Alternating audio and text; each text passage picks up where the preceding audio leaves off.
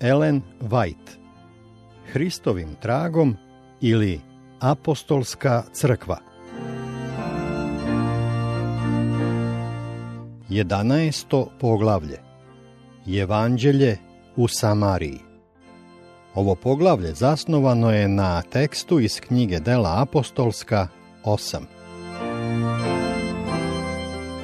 U Jerusalimu je posle Stefanove smrti nastalo surovo progonstvo vernika, da se svi rasejaše po krajevima judejskim i samarijskim.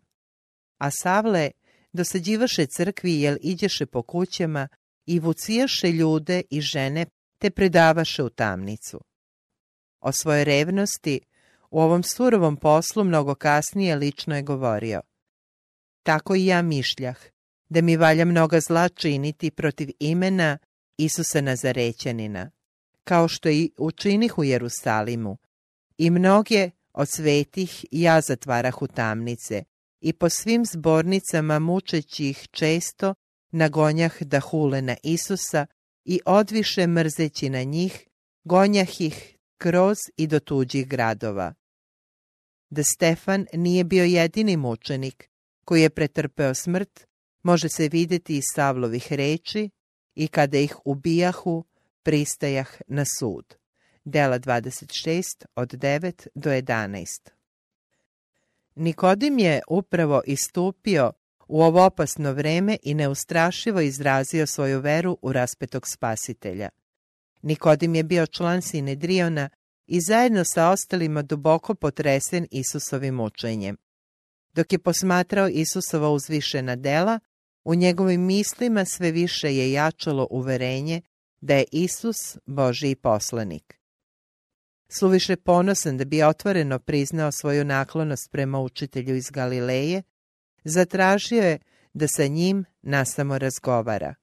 U tom razgovoru Isus mu je prikazao plan spasenja i svoju misiju u svetu, ali Nikodim je i dalje oklevao. Prikrivao je istinu u svome srcu i skoro 3 godine ona nije donela nikakve vidljive plodove. Međutim, iako nije javno priznao Hrista, Nikodim je u Sinedrionu nekoliko puta osujetio planove sveštenika da ga unište. Kada je Hristos konačno bio podignut na krst, Nikodim se setio reči koje mu je Isus uputio one noći na Maslinskoj gori dok su nasamo razgovarali. I kao što Mojsije podiže zmiju u pustinji, tako treba Sin čovečiji da se podigne. Jovan 3,14. I prepoznao u njemu otkupitelja sveta. Nikodim je zajedno sa Josifom iz Arimateje podmirio troškove Isusovog pogreba. Učenici su se ustručavali da otvoreno istupe kao Isusovi učenici, ali su im Nikodim i Josif smelo priskočili u pomoć. Podrška ovih bogatih i uglednih ljudi bila im je neophodna u tom mračnom času. Oni su za njihovog umrlog učitelja mogli da učine ono što tim siromašnim učenicima beše nemoguće, a njihovo bogatstvo i uticaj u velikoj meri mogli su ih zaštititi od zlobe sveštenika i glavara. Nikodim je sada, kada su Jevreji pokušavali da unište tek obrazovanu crkvu, istupio u njenu odbranu. Zaboravivši na opreznost i neodlučnost, podržavao je veru učenika i služio se svojim bogatstvom da zajedno sa ostalima podupre crkvu u Jerusalimu i unapredi delo Evandjelja. Oni koji su mu u ranija vremena iskazivali poštovanje, sada su ga prezirali i progonili, pa je osiromašio u dobrima ovoga sveta, ali nije se kolebao u odbrani svoje vere. Progonstvo koje je zadesilo crkvu u Jerusalimu dalo je veliki zamah delu Evandjelja. Uspeh je pratio službu reči u tom gradu, pa je postojala opasnost da će se učenici predugo zadržati u Jerusalimu i neće ozbiljno shvatiti Spasiteljev nalog da krenu u ceo svet. Zaboravljajući da se snaga za odupiranje zlu najbolje stiče revnom službom, počeli su da misle da nemaju važnijeg posla od odbrane crkve u Jerusalimu od neprijateljskih napada. Umesto da obučavajući novoobraćene da objavljuju Evandjelje onima koji ga još nisu čuli, bili su u opasnosti da krenu putem koji će navesti sve vernike da budu zadovoljni onim što su do tada postigli. Da bi svoje predstavnike razaslao u sve krajeve, da bi im omogućio da rade za bližnje, Bog je dozvolio da budu zahvaćeni progonstvom. Prognani iz Jerusalima, oni što se bejahu rasejali, prolazahu propovedajući reč. Među onima kojima je Spasitelj dao nalog, idite dakle i naučite sve narode, mnogi su poticali iz skromnih slojeva stanovništva. Bili su to ljudi koji su naučili da vole svoga Gospoda i koji su odlučili da slede njegov primer nesebične službe. Tim jednostavnim ljudima, ali i učenicima koji su bili sa Spasiteljem u njegovoj zemaljskoj službi, bilo je ukazano dragoceno poverenje. Svetu je trebalo da objave radosnu vest o spasenju u Hristu. Iako su se zbog progonstva morali rasejati na sve strane, bili su ispunjeni misionarskom revnošću.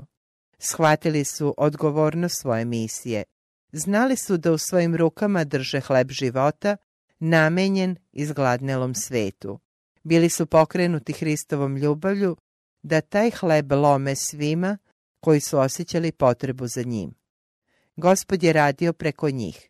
Svuda kuda su pošli, bolesni su ozdravljali, a siromašnima je propovedano Evandjelje. Filip, jedan od 7 đakona, nalazio se među onima koji su bili izgnani iz Jerusalima. On je sišao u grad Samarijski i propovedaše im Hrista. A narod paziše jednodušno na ono što govoraše Filip, slušajući i gledajući znake koje činjaše. Jer duhovi nečisti s velikom vikom izlazahu iz mnogih u kojima bejahu i mnogi hromi i uzeti ozdraviše. I bi velika radost u gradu onome. Hristova poruka ženi Samarijanki, s kojom je razgovarao na Jakovljevom studencu, sada je urodila plodom. Pošto je saslušala njegove reči, žena je otišla ljudima u gradu i kazala: hodite da vidite čoveka koji mi kaza sve što sam učinila, da nije to Hristos. I oni su pošli za njom, slušali njegove reči i poverovali u njega. Željni da čuju više, preklinjali su ga da ostane. Ostao je s njima 2 dana i mnogo ih više verova za njegovu besedu. Jovan 4, 29 i 41.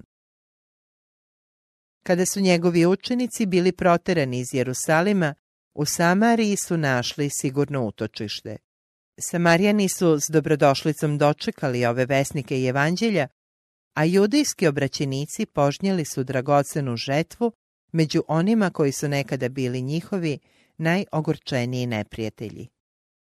Filipov rad u Samariji bio je obeležen velikim uspehom, ohrabren njime, zatražio je pomoć iz Jerusalima. Sada su i apostoli mnogo jasnije shvatili značenje Isusovih reči i bit ćete mi svedoci i u Jerusalimu i po svoj Judeji i Samariji i skroz do krajeva zemlje. Dela 1.8. Dok je Filip još bio u Samariji, nebeski glasnik uputio ga je da pođe na put koji silazi iz Jerusalima u Gazu. I ustavši pođe, nije posumnjao u poziv, niti je oklevao da ga posluša, jer je već naučio lekciju o pokornosti Božjoj volji.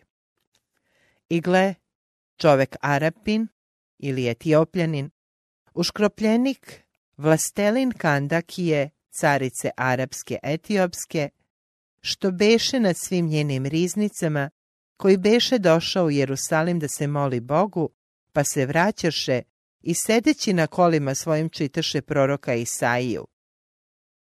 Ovaj Etiopljanin bio je uticajan čovek na visokom položaju.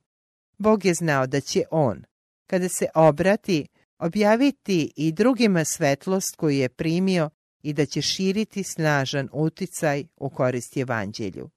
Božji anđeli pratili su ovoga čoveka koji je težio za prosvetljenjem i bio privučen Spasitelju. Gospod ga je delovanjem Svetoga Duha doveo u dodir sa čovekom koji će mu otkriti svetlost. Filipu je bilo rečeno da se približi Etiopljaninu i da mu objasni proročanstvo koje je upravo čitao. Sveti Duh mu je naredio: pristupi i prilepi se k tim kolima. Kada je prišao, Filip je upitao Etiopljanina: razumeš li šta to čitaš? A ona reče: kako bih mogao ako me ko ne uputi? I umoli Filipa, te se pope i sede s njim. Tekst koji je čitao sadržao je proročanstvo koje se odnosilo na Hrista. Kao ovca na zaklanje odvede se i nem kao jagnje pred onima koji ga striže, tako ne otvori usta svojih. U njegovom poniženju ukide se sud njegov, jer se njegov život uzima sa zemlje. Molim te, za koga ovo govori prorok, ili za sebe, ili za koga drugog? Upitao je uškropljenik. Filip mu je onda objasnio veliku istinu o otkupljenju, započevši istim tekstom, pripovedi mu Evandjelje Hristovo.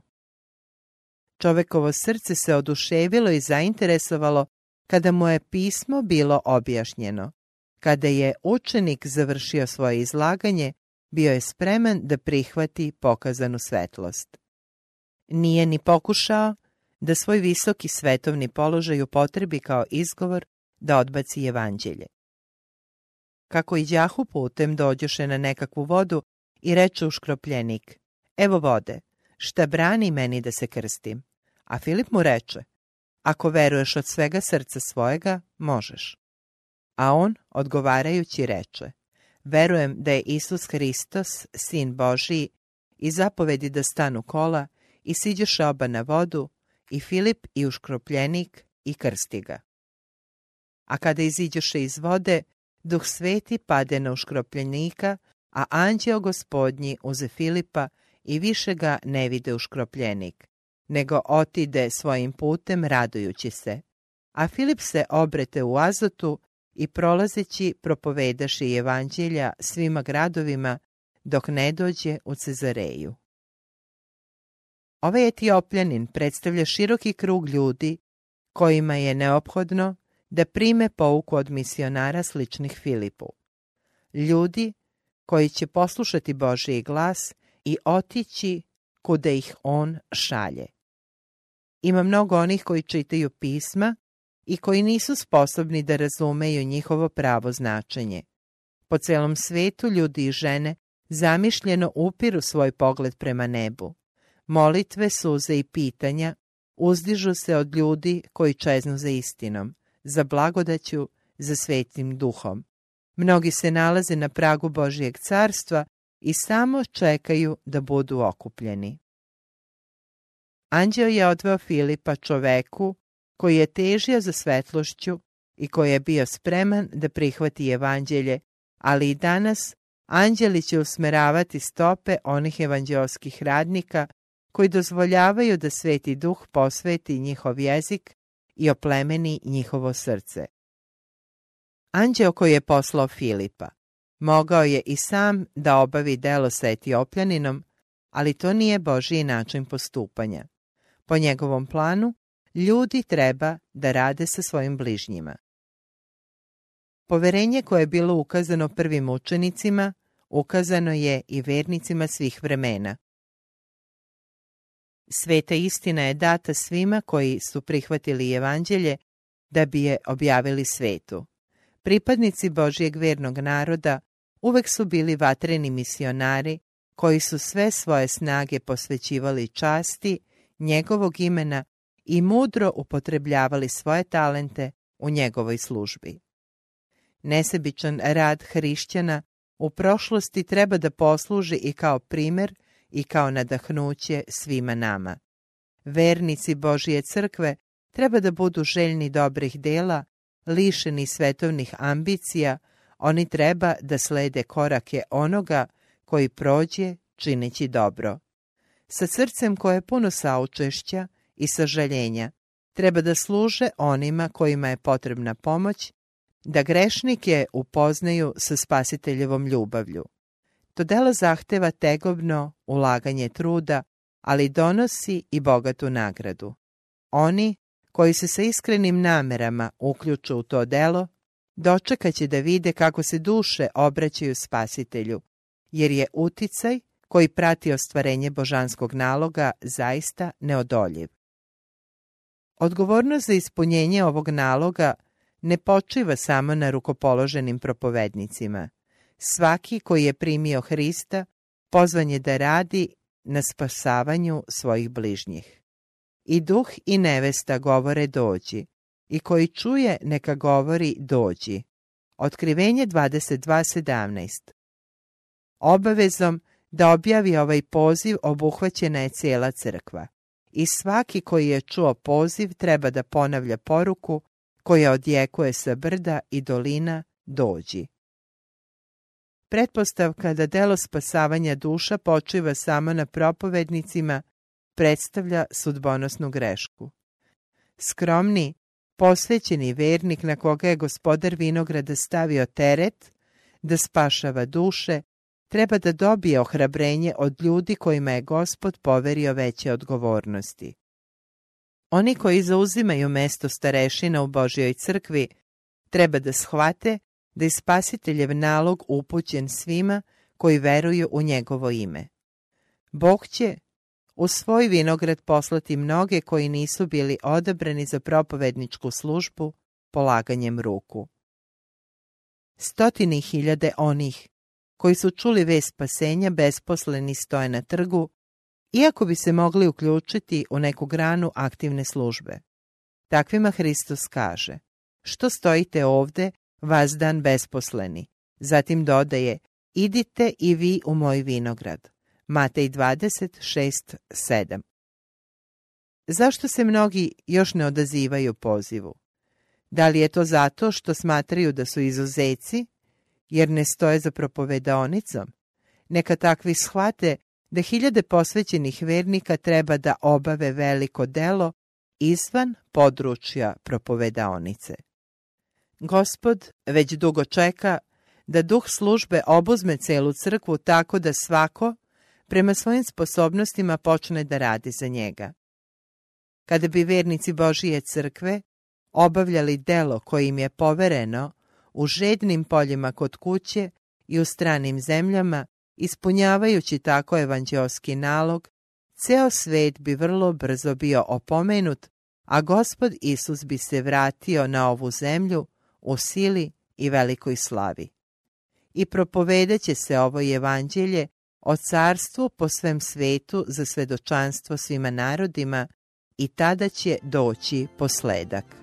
Matej 24:14.